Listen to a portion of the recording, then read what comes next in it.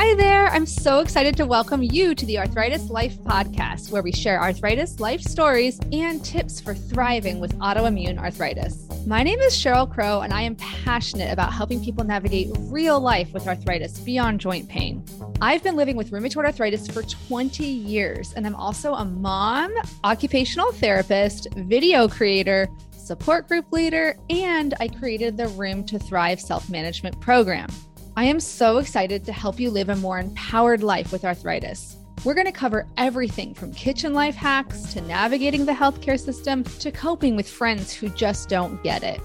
Seriously, no topic is going to be off limits on this podcast. My interviewees and I share our honest stories of how chronic illness affects our lives. This includes discussions about mental health, sex, shame, pregnancy, body image, advocacy, self-acceptance, and so much more. You'll hear stories from all ends of the spectrum, from a person who's living in medicated remission from psoriatic arthritis to somebody living with severe mobility restrictions and severe pain from rheumatoid arthritis. You'll hear how people manage their conditions in different ways, like medications, mindfulness, movement, social support, work accommodations, and so much more. You'll also hear from rheumatology experts who just get it. We'll dive deep into the science behind chronic pain and what's the latest evidence for lifestyle changes that can help you thrive with arthritis, including exercise, sleep, nutrition, stress reduction, and more.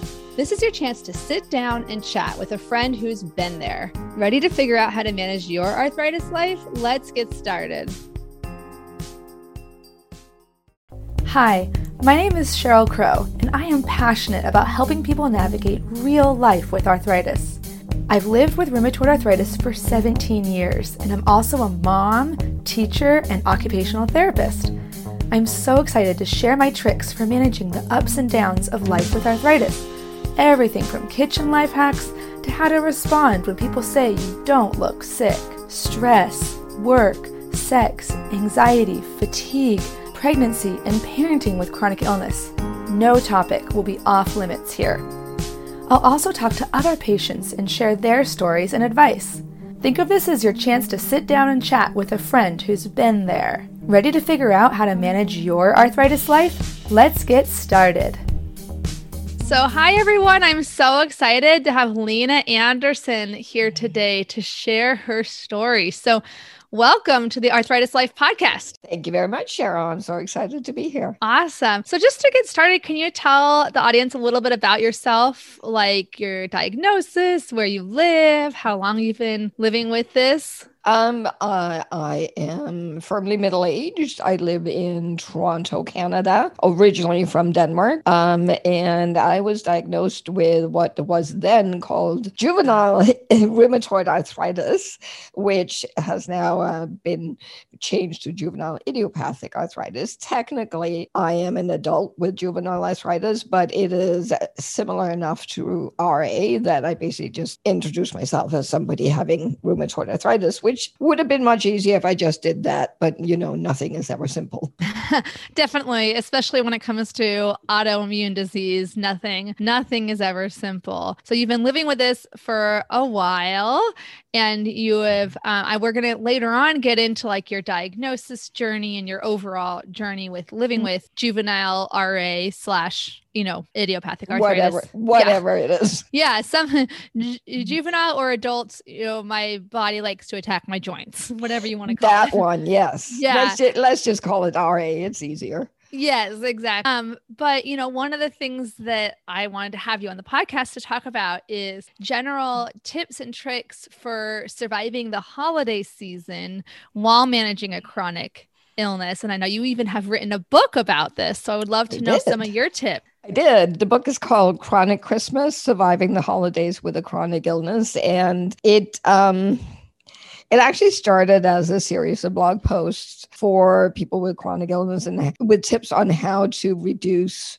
stress and actually enjoy yourself during the season, which can be a challenge, I think, for any grown-up out there, because it's such an exuberant time of year in terms of like squishing so much stuff into a month. And there's so much pressure to make it perfect and magical and all of this. So that's how it started out with a series of blog posts. And then I kind of went, I should make this into a book. And in order to kind of make it about more than just a blog post, I decided to treat this as an advent calendar where each day has a tip for the person with chronic illness on how to live well during the seasons and little things you can do to just eliminate stress and crank up the enjoyment. But at the same time, there's also tips for their family and friends with real practical tips on what you can do to help. And I did that because I find a lot of, like, if you have a chronic illness or disability, people who care about you will say, just let me know if there's anything I can do to help. And then you go, oh, okay.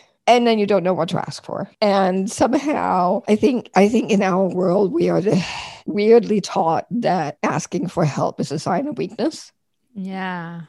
And the emotional toll of that gets even bigger when you actually need the help. When you have RA, for instance, and then you don't know what to ask for, and the other people don't know what to offer because they don't know what you need. So it just becomes this thing that never happens. So I thought, if I can give people some real practical tip, this is something that would be helpful, then maybe it could actually work. And it seems to be working. People like the book. So it's been out for a couple of years, and I keep hearing people saying this got me through December, which is wonderful, right? And so I think the biggest thing for me is, in terms of getting through the holiday season, is that you start with an acknowledgement that no matter how hard you try, it won't be perfect. Like, forget about attaining magazine or Instagram perfection. It just won't happen. And more than that, I actually think it's the imperfect moments that create the family legends. Like, we are still talking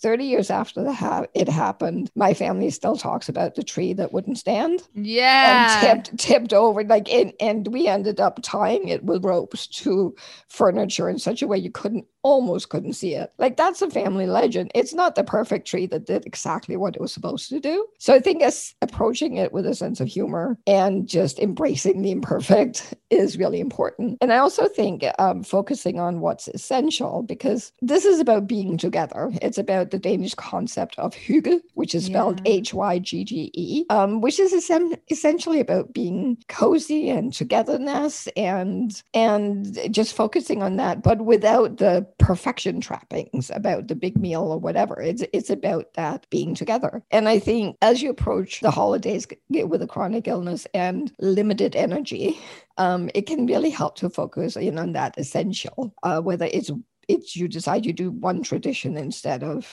all 47 of them.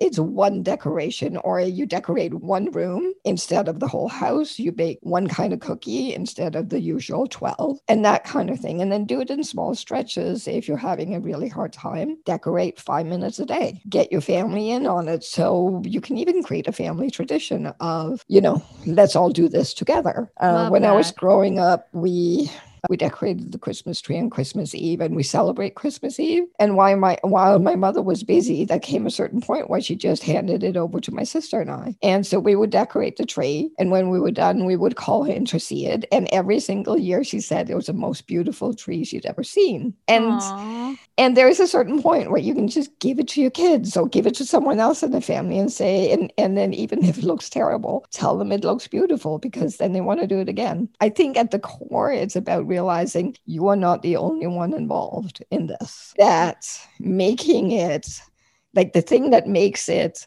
magical and creates memories is when you all do it together. That's so true. And I think that can be really hard for a lot of people who are mourning maybe a little bit of their own loss of independence due to their condition, that you kind of end up getting sometimes even more fixated on doing things yourself, when really those moments of togetherness, like you said, those are actually some of the best. Yeah, that's So what sticks in your kid's mind when they're grown up or have their own kids and want to recreate the magic they remember. It's those moments where you all did it together. And I think the most important things to remember is that the magic you're trying to create has a lot to do with you being part of it. That's what your family will remember. If you end up making it so magical that you'll crash out on the couch come Christmas morning, then your kids grow up remembering that you were so obsessed with the perfection of it that you weren't part of it. right. And it's like, it's about you being there. And if that means cutting some corners or being really selective about what you do, then do that. And then whatever you then do, enjoy it. Right? Because that's what creates those moments. That's wonderful. And that presence, that being present Yeah. in the moment. And I know that there can be a lot of guilt people feel around their illness, and then just releasing yourself from that can be so therapeutic to say, yeah, this is, even if I was 100% healthy and had no chronic illnesses, nothing's ever perfect, right? Oh, absolutely not. And and I think we can all benefit. And it's one of the messages of my book is that even if you don't have a chronic illness, what would it feel like if you just let go and said, hey, maybe we buy the cookies this year, or we go, like I have friends who go out for Christmas dinner. Probably not this year because, we have some extra challenges this year with the pandemic. But I think it's that whole sitting back and going, what is essential? And letting go of that guilt, because I'm a big fan of, well, I have a background in social work, so I analyze, therefore I am. And Nice.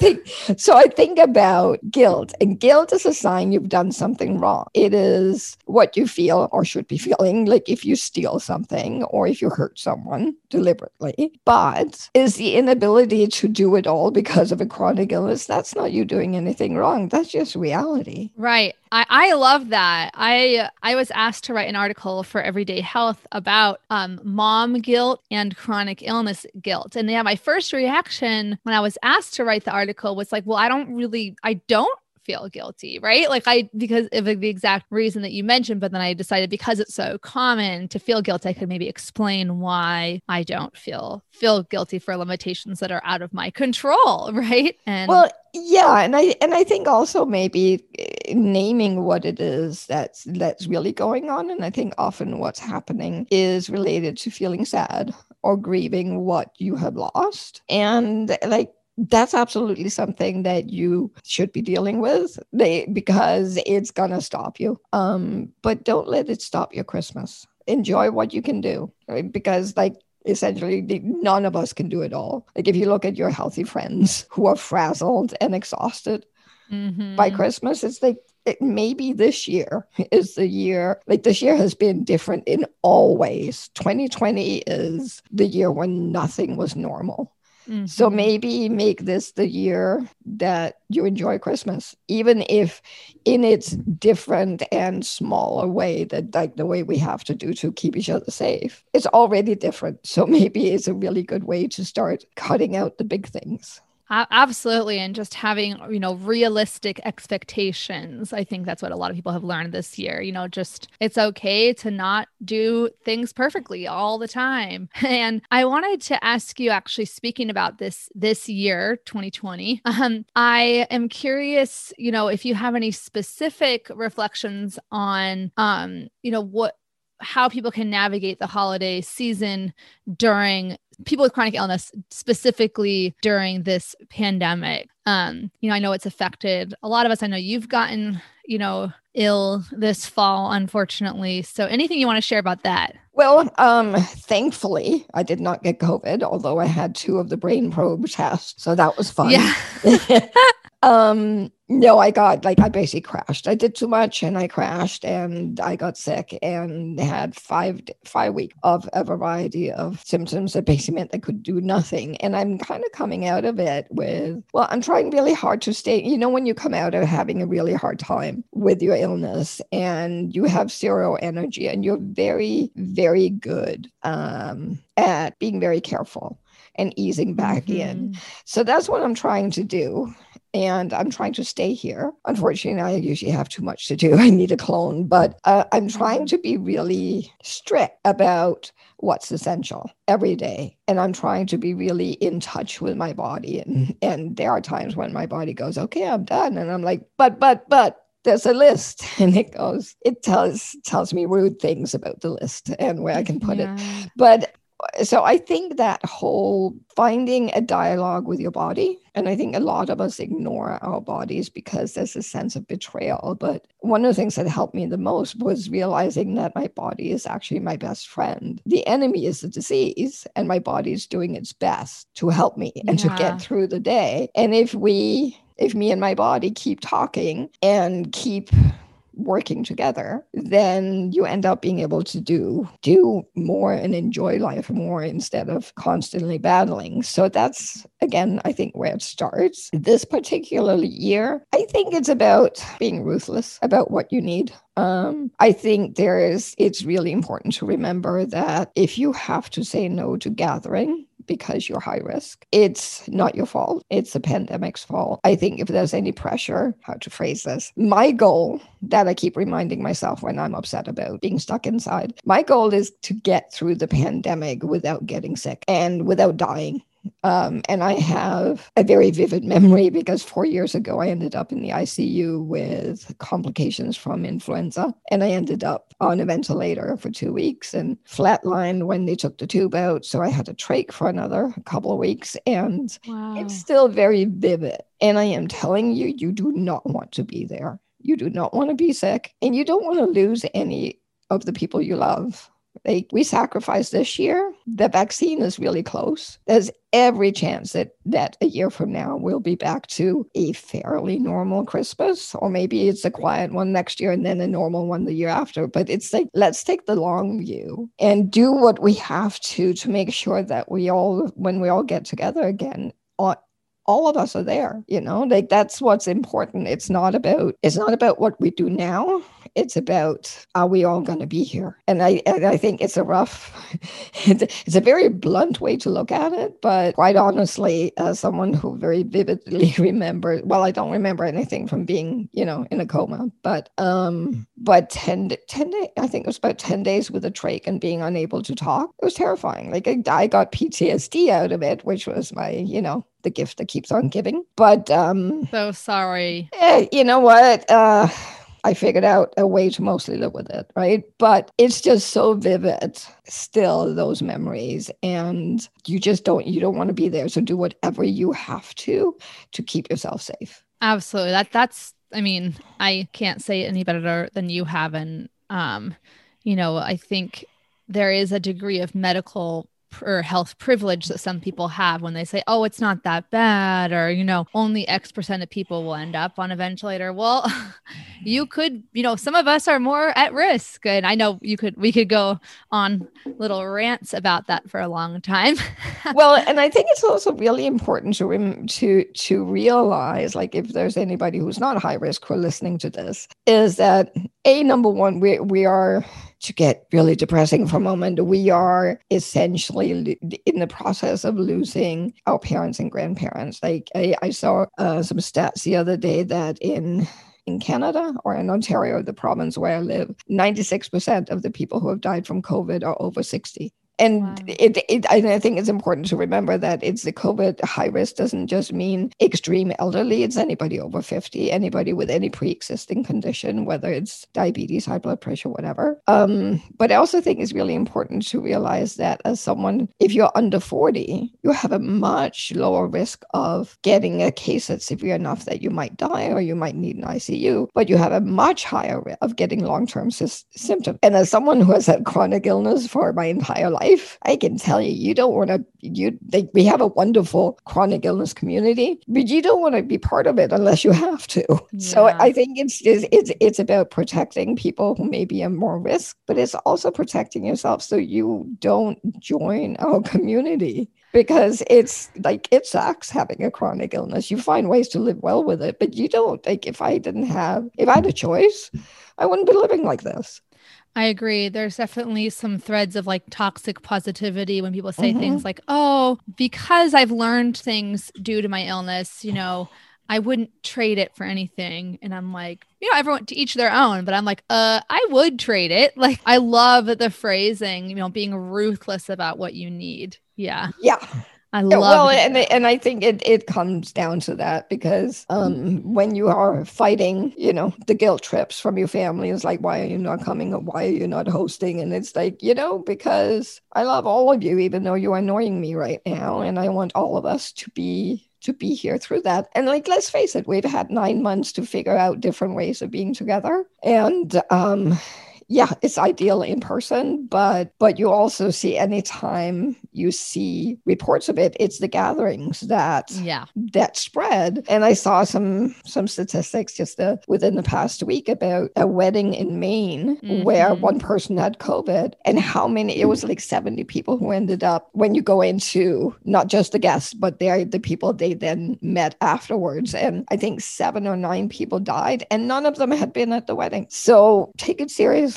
Even if you think you're low risk, remember that perhaps it's not so much about your individual risk, but the risk you're willing to put on the person you love the most. Because sometimes I think that reassesses in your mind. It's like, okay, I feel fairly healthy, and I think I could get through this okay. But then when you think about the person you love the most, are you willing to expose them to the risk? And then it usually becomes different. Absolutely. It's interesting. It's given a lot of people a glimpse, a lot of able-bodied people a glimpse into what it's like to have to assess risk all the time in your life. Living with a chronic illness, we're constantly having to assess the risk. And now it's a new skill for some people. Yes. And it's exhausting. I completely understand the caution fatigue and the COVID fatigue because I'm exhausted and I don't want to.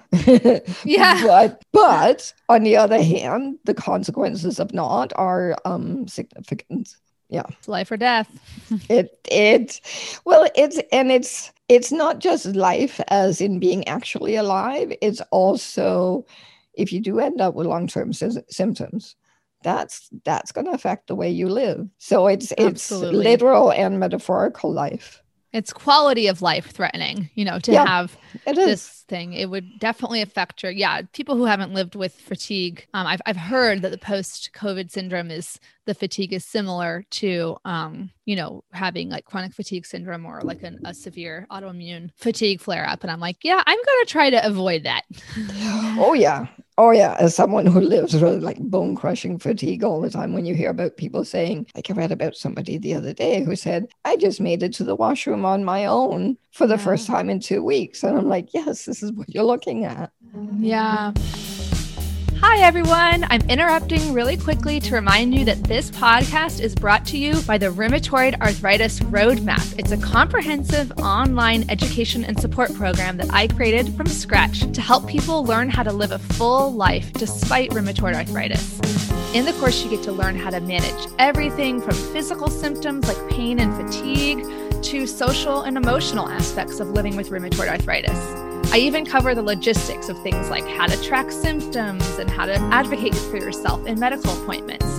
To learn more, go to myarthritislife.net. Actually, and I did want to ask you, because I know there's a lot of people with chronic illnesses who have a dream of writing their own book someday. And that just made me think, the idea of having to balance your own condition and fatigue that you're dealing with, but also achieving such a cool, in my opinion, life goal of writing a book. That's one of my bucket list items too. How did you write a book? Like, how did you balance that? What was that like? Not like, how did you do it? I can't believe you did it, but more like, tell us what it was like, basically. My first book is Your Life with Rheumatoid Arthritis, which is Your Life with Rheumatoid Arthritis, Tools for Managing Treatment, Side Effects, and Pain. It was a long title. What did I call that again? Oh, no, it's great. I'm the queen of long titles. I totally get it. Yeah. And it's basically... I wanted to write a book my entire life. Like this was my dream from the moment I figured out that books aren't just magic, that people make the magic, I knew I wanted to write a book. And I got through a really severe flare in 2005, found a medication that worked for the first time in my life. And thought, so what do you do when you're given a second chance? And you honor it by becoming like basically living full throttle and not putting anything on hold, except, you still have to with a chronic illness. But I started by writing an hour a day. And writing was either actual writing, thinking about writing, reading about writing, talking about writing, because there are days where I just can't actually do the writing. And it was frustrating because it was wonderful and it was frustrating. And I came up against, I tend to overestimate what I can do and underestimate how long things take. Same.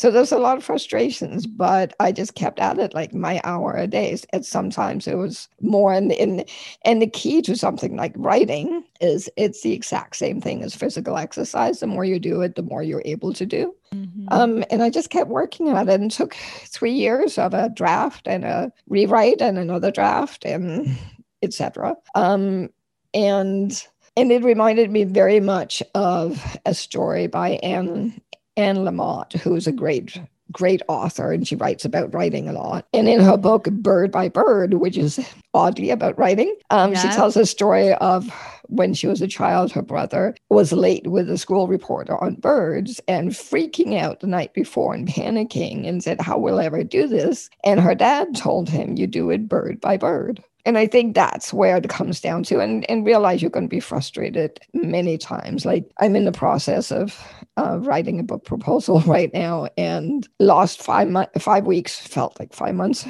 lost five weeks due to being sick. Yeah. And it's infuriating and disheartening and frustrating. But I think what you have to realize that whether you have a chronic illness, I think life is never linear. There are always sidetracks, and then you go off in the weeds, and then something else happens, or life takes over, or you get sick, or your kid needs you, or work goes crazy, or whatever, right? And I think just realizing that the key is, you may get sidetracked. Just get back on the main track. Just keep doing it and doing it and doing it. And one of the things that helped me at the time was that I'd read a story that it took Laura Hillenbrand 10 years to write the book Secretariat, and she did most of it in bed. I later found out that was an exaggeration. It took her 2 years, but that really helped. That it's like, yes, you can do things. You can chase your dreams with chronic illness. It might take longer, and it might look very different than other people who can write, 10,000 words a day. That just doesn't happen. Initially, I wrote 400 words a day. And if they're good words, then great. Sometimes 10 of them were good, right? But all writers do that. And there's also a story about James Joyce, who wrote Ulysses, which I have never read, but he would agonize. Like his writing process was just agony, and he would have a good day if he wrote about 10 good words. So, you keep that in mind, and you just do it. You just keep going back to it. I love that. That's such good advice for anyone with chronic illness who wants to write a book, or anyone who doesn't have chronic illness who wants to write a book. It's just good advice. Well, and I think it goes for anything. If your dream isn't to write a book, or whether it's to paint or do anything artsy or do anything else, it's just one step at a time. Whether you want to knit a scarf, that's one stitch at a time. And, you want to pursue another degree to change what you do. It's one course at a time. You can get there, but just don't look at the whole picture. Just look at what's right in front of you. Because if you, one of the reasons that I've been late in getting the second book in the Your Life with RA series out is I think about the book and I go, that's 70,000 words that I have to write twice or 3 times. And it's completely intimidating, but I can do one chapter at a time. So you just kind of got to flip it in your mind. Oh, totally. I have to stop myself from looking at the grand total of the parts and just focus on, one part at a time. Like I remember when I was making my rheumatoid arthritis roadmap online course, I was like, oh, I'm going to have to make sure I cover this and cover that, cover all the pain strategies and exercise, but also stress and mental health, but also social, but also logistical. And I had so much I wanted to say. But yeah, I find it's helpful to outline, like sketch out an outline. So I feel like I've gotten it all down and then just start again, that bird by bird after that. But if you're like a big picture person, it helps to have the big picture lined out sometimes. That's one of like I'm an outliner. It helps me, and I think also realizing that sometimes, like if you're doing something creative, or even like if you're starting a business, it doesn't matter what it is. Thinking counts and planning count. Like for me, when I'm writing a book, it usually takes months of going around and basically I call it kicking the baseboards, but it's a lot of thinking, and it's a lot of letting the back of your brain chew away at it while you do other things. And one day it'll say, okay, I'm ready. And that's when I outline, because that works for me. Mm-hmm. Also because I have brain fog, so that way I don't forget anything. Oh, totally. I know. I wish I'd done a better job with these podcasts of keeping track of all the times in the 20 episodes I've done so far. All the times that the people I've been interviewing, we lose track of what we're talking about. We get brain fog temporarily because it would make a great little blooper reel. But no, writing things down is a huge, what in OT we would call it a compensatory strategy, for brain fog. Very helpful. Now, just one thing I would say, remember to look at whatever you wrote down. Oh, yes. I tend to forget that. Sometimes. Me too. I'm like, or where did I put it? Where did I put that? Is it in a note on my phone? Is it in a post-it note? Is it in, And then several weeks or months after, I'll find it and go, like, either go, what was I talking about? Yeah. Or I'll go, I'm kind of smarter than I thought I was. So write it down. But yes, have one place, like one folder on your computer or one note on your phone or something like that. Totally. Oh, that's so great. I want to switch gears a little bit and talk about your how do we condense someone's medical history? But I think people might be curious to know, since you've been living with rheumatoid arthritis / juvenile arthritis for so long, what are some of the highlights and lowlights of your journey, being a young person to now with arthritis. And I know that you are such a fierce advocate now as well. So were you always kind of like an advocate type personality, or did you develop that skill over your many years of living with this? All right, I'm going to start with a bit of the medical history. Yeah. I got the first symptoms of autoimmune arthritis when I was 4. And didn't get an actual diagnosis for 5 years. My parents did take me to multiple doctors, and at a certain point, my mother even she just started doing research and started suggesting that I had juvenile rheumatoid arthritis, as it was then called, and was told that she was crazy and should see a psychiatrist. So I think there was a bit. I know. I think there was a bit of vindication for her when we finally saw a rheumatologist who took one look at my hands and went, "Yep, here's the diagnosis." Mm-hmm. I grew up in what I call the dark ages of rheumatology, when there were no treatments, and vividly remember not just my own story, but also all the other kids I saw. They in Denmark at the time, because there were no treatments, if you had juvenile arthritis, you basically went to this particular rehab hospital, and kids would come from all over Denmark to go there to see OTs or physical therapists and do, pool exercises and stuff, and then usually take prednisone, and then get weaned off prednisone. So I was there a lot. I had my first big systemic flare when I was 12, connected. Before that, before puberty, I just had RA in 2 joint, and then the hormones hit, and my RA just went wild. So that was the first time it almost killed me. Oh my gosh. And then I came back from that. So I think one of the things that I can say about my journey is I really learned that RA, and I would assume any other types of chronic illness, it ebbs and flows. Sometimes are hideous and sometimes are not. Sometimes you get ahead of it and you have, where it's just in the back burner. And that, to me, that's the goal of getting your disease or your illness on the back burner, so you can focus on your life. I was in a hospital. Uh, oh, there's so much. I ended up with a body cast because they thought that immobilizing my hips and giving them a rest for a month would make them better and help me walk again. And that was the last time yeah, I know.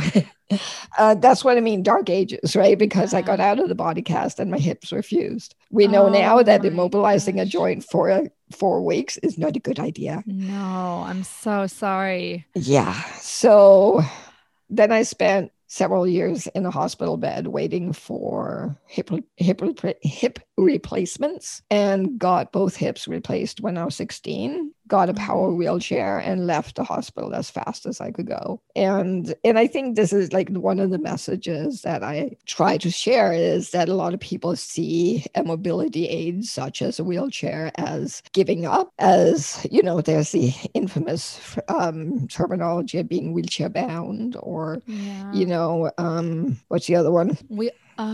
Something to confined. Yes. And I can tell you firsthand, it's like my wheelchair liberates me. Without it, I'd be confined to bed. But because I have it, like, I've traveled in this, I've been there for my dad when he was dying. I have worked, I've gone to school. Like, this enables me to live.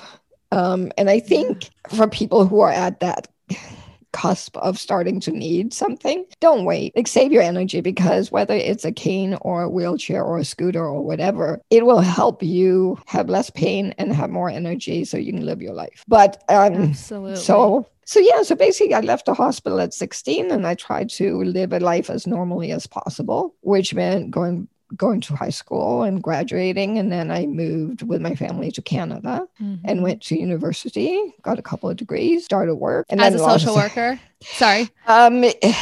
Technically, yes. I started out wanting to be, work one-on-one with people in counseling. And then I discovered policy development. And that was another one of those click moments where it's like, oh, this is where I belong. So I actually worked in a variety of equal opportunity for about 4 years, but the laws changed. It's not that we don't have equal. We had in Ontario at the time an actual employment equity law, which meant that a lot of people with disabilities all of a sudden got jobs. And then we had a new government elected, and they repealed that law, and we all lost our jobs. So then I had long story short, sometime after that, I had my big flare and found biologics, and then said, okay, now's the time to become an author and start writing books. Wow. And that's incredible. As an occupational therapist, I really appreciate all of your reflections, but particularly the one about how mobility aids can be liberating, because it's definitely not the way most people grow up thinking about it. They grow up thinking, oh, it's sad, Johnny's in a wheelchair or something, as opposed to, look at what that enables the person to do. Like you said, if this technology of a power wheelchair wasn't available, you would not have.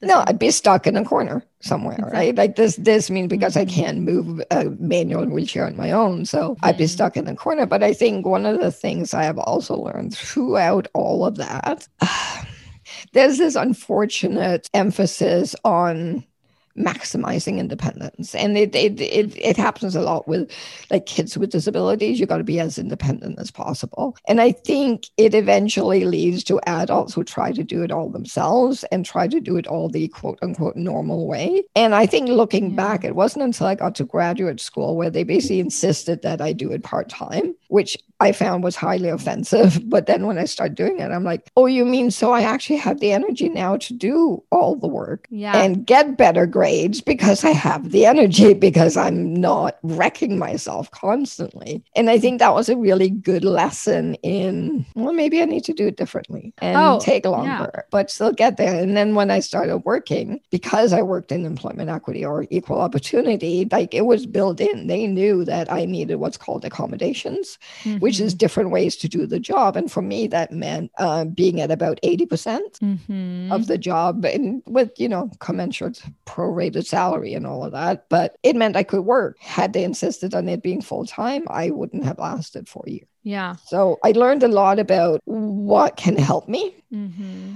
But also, I also learned through that job that it's actually a human right principle that accommodation, you have an actual right to be accommodated as long as you can do the job. But things like, for instance, depending on your job, like obviously I work in not a very physical job. It's pretty mental, but it meant that I don't actually need to be on site. I can work from home. And this is something that we really learn. Like people with disabilities have been asking for the ability to work remotely for years, decades, and always been, oh no, we need you here, or we don't have the infrastructure. And then the pandemic happens, and all of a sudden, look at all the infrastructure that happened and all the ability to work from home. And I think it speaks to the fact that when you create a truly inclusive society, like for instance, if you are making your society inclusive and accessible for people with disabilities, everybody else tends to benefit, whether that's an automatic door or the ability to work from home. There are studies that show that once people tried working from home, most actually go, yeah, I'd like to be able to do that at least part of the time, right? Oh, totally. Totally. Yeah, I mean, there's so much we could do the whole episode on, inclusion and employment equity. So I do encourage everyone listening to check out Lena's work because she has you have some blog posts about it too. And on Twitter, you do some great Twitter advocacy as well. But yeah, I've had the same thought, like, wow, how fast the accommodations get given when able-bodied people need them, and when, suddenly it's okay. And I had the same, actually, I had little example from my own life. I teach at a local community college here in the OT assistant program. And I had advocated that, I thought that their attendance policy was not inclusive because it was very like no, like when you have a job, you get sick days, right? So even if I didn't ask for formal accommodations, like most of my jobs, I haven't had to ask for formal accommodations, but I've used sick time to do things like infusions or, take an extra day off if I've been getting over being sick. But this policy was like no exceptions, like for any reason. And I was like, you're not even setting this up for people to, for people to get used to the working world, because at least in the working world, you do have sick time. But yeah, this whole idea that students have to be physically there in order to learn, doesn't necessarily make sense. But anyway, and not only that, what with my background, human rights, that is discrimination, or it is a discriminatory policy, and other than completely boneheaded and unrealistic, but yeah, like you're absolutely right. And now, and one of the things I do hope that happens is that I think the pandemic will last long enough that a lot of companies and schools and conferences, etc., will actually start building in the virtual factor and the ability to get the job done without actually having the face time. I read this really great book actually called Overwhelming, and I forget. I wish I thought of this. I'll send you the link after so you can include it. But it's a woman who writes about how work culture actually, it's very feminist, which I enjoy. But it talks just about how work culture, but just it basically sets women up for complete failure. And she talks a lot about that requirement for FaceTime, that you have to be there, and about innovative companies who have for a long time said, no, you don't need to be here. And actually, you may be more productive if you're at home. Yeah. Yeah. Or this whole idea of like, you're paid by the hour. Like one of my friends brought up one, she's like, if I could tell you I can get the same job done in 1 hour that someone else can do in 3 hours, like, wouldn't you want it to be done faster? Like paying people by the hour versus paying them by their ability to complete a project kind of, it makes a little more sense to pay by the project, depending, I guess, on the structure of the company. Well, yeah. And I think that's what lies behind work accommodation in the first place. Is it is not about how you do the job. It's about your ability to do the job. And if that takes you working from home, for those of us who are privileged enough to be able to do that, which is, yes, absolutely a privilege. Why do I need to invest in business clothes and on transit or parking and come in. And then you look at a lot of people who have like an hour or more commute to work, like you're already exhausted. Mm-hmm. I can do this. I think, and if you have the ability to do it from home, then you can be so much more effective. Oh, totally. So I do have hope that the way we work and go to school and do a lot of things will change, because I know there are companies, like I think it's Shopify, that basically went, okay, we're going to go full remote. Yeah. And Yeah.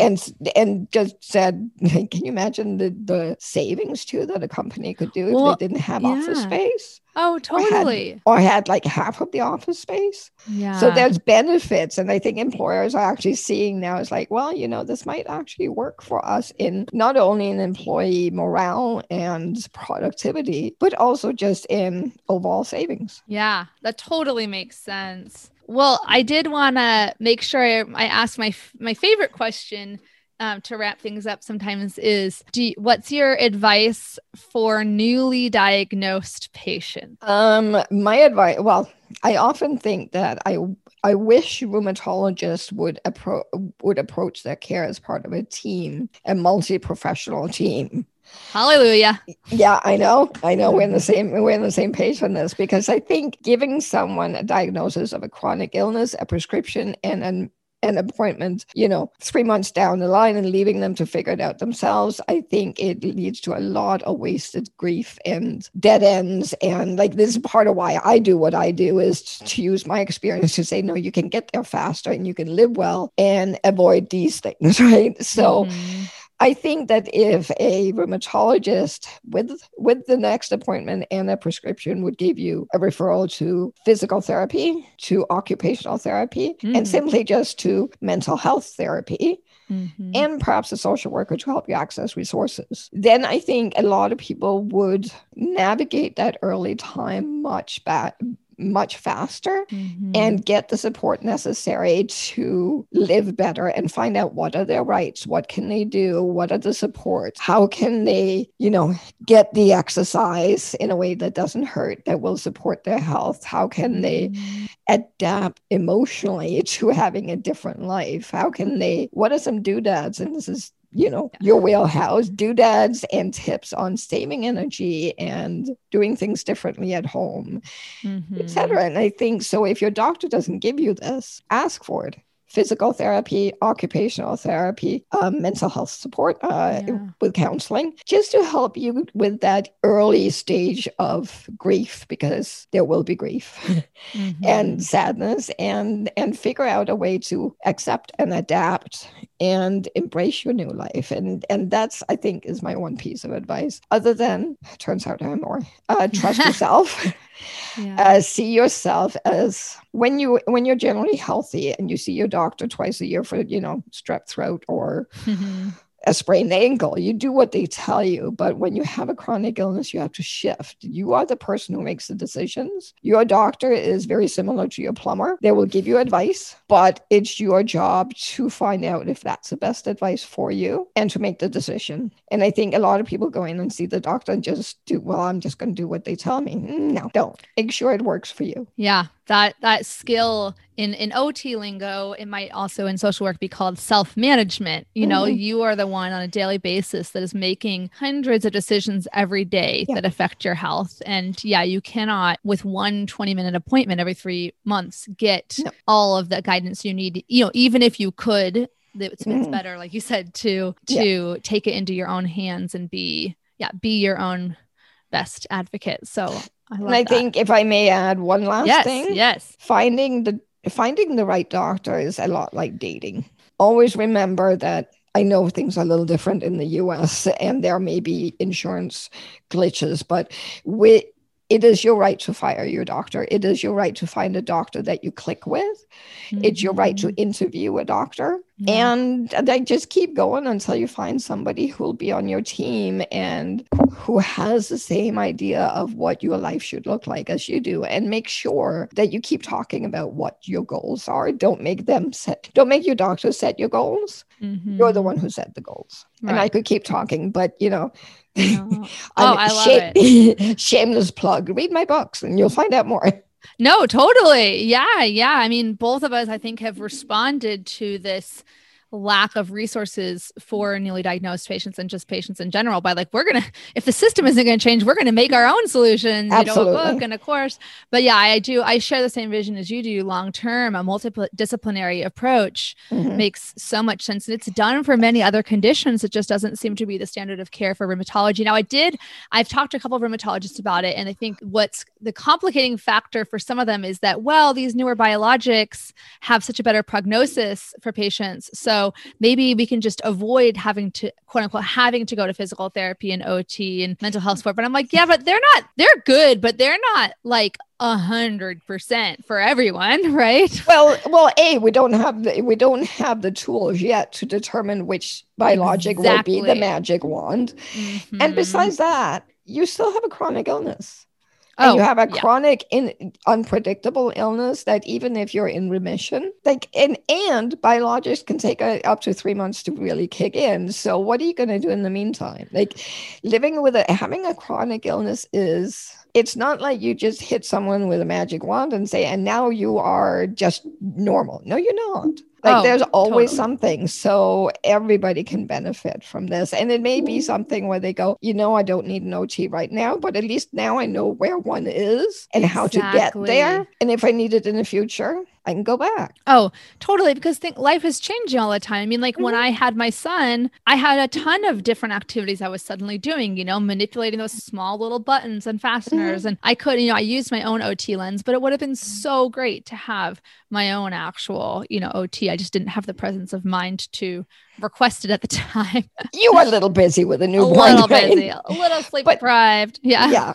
So I think that just knowing that the tools exist and the guidance exists out there, but you have to know to ask for it. And instead, people just struggle in their lives and don't know that it's like, listen, you don't have to do it alone. Oh. There's help, whether it's in the wonderful RA community online or it's, the Arthritis Foundation, the Arthritis Society in Canada, or it's simply like get yourself an OT, get your physical therapist who can help you move better, and get yourself a therapist and work through what it's like to have a chronic illness. Totally. That's the one thing I would have done earlier is I would do mental health support. Absolutely. I waited until after my son was born, and it really would have been better to do it before, but better late than never. But absolutely. Yeah. And it's never too late. Even if you are an RA veteran, you can still go to your doctor and ask for it now. Absolutely. And so if people want to learn more about, what you're up to and find your books, where can they find you? I'm going to put it in the show notes, but some people like to hear it. My website is thecededview.com, and it has links to books and all my social media everywhere. Where I am, I try to be there as often as possible. And really, thecededview.com, you go there, you'll find out everything. Yeah. And you even have your own talk show, Facebook talk show, which I was on the other day, Chronic Journeys, which I love. It's it's something I started going, you know what? I want to talk to people, because hearing people's story, just like this podcast, hearing what people are doing and having that dialogue, I think is so important. And it's an opportunity also to shine a light on some initiatives that may not be getting a lot of attention because we're a very niche market, right? So it's a way to tell people about what else is out there. So yeah, I try to do that after I got sick, everything just went to a certain place in a handbasket, but I'm hoping to start off again in January on a weekly basis. And you can learn more about that both on my website and on my Facebook. Great. Thank you so much. I know your time is very precious, so I really appreciate you spending this time with me and the listeners today. Thank you so much for having me. And I think we could probably keep talking for another couple of hours, but life intervenes. Yes. Thank you so much. Thanks. Thank you so much for listening to another episode of the Arthritis Life podcast. This episode is brought to you by the Rheumatoid Arthritis Roadmap, an online course that I created from scratch to help people live a full life with rheumatoid arthritis, from social and emotional aspects of coping with rheumatoid arthritis to simple physical strategies you can use every day to manage things like pain and fatigue. You can find out more on my website, myarthritislife.net, where I also have lots of free educational resources, videos, and more. Thank you so much for listening to another episode of the Arthritis Life podcast. This episode is brought to you by Room to Thrive, an educational program I created from scratch to help you go from overwhelmed to confident, supported, and connected in a matter of weeks. You can go through the pre-recorded course on your own, or you can take the course along with a support group. Learn more at the link in my show notes, or you can always go to www.myarthritislife.net. And if you like this podcast, I would be so honored if you took the time to rate and review it. I also encourage you to share it with anyone you know who might benefit from it. I also wanted to remind you that you can find full transcripts, videos, and detailed show notes with hyperlinks for each episode on my website, www.myarthritislife.net. If you have any ideas for future episodes, or if you want to share your story or wisdom on the podcast, just shoot me an email at info@myarthritislife.net. I can't wait to hear from you.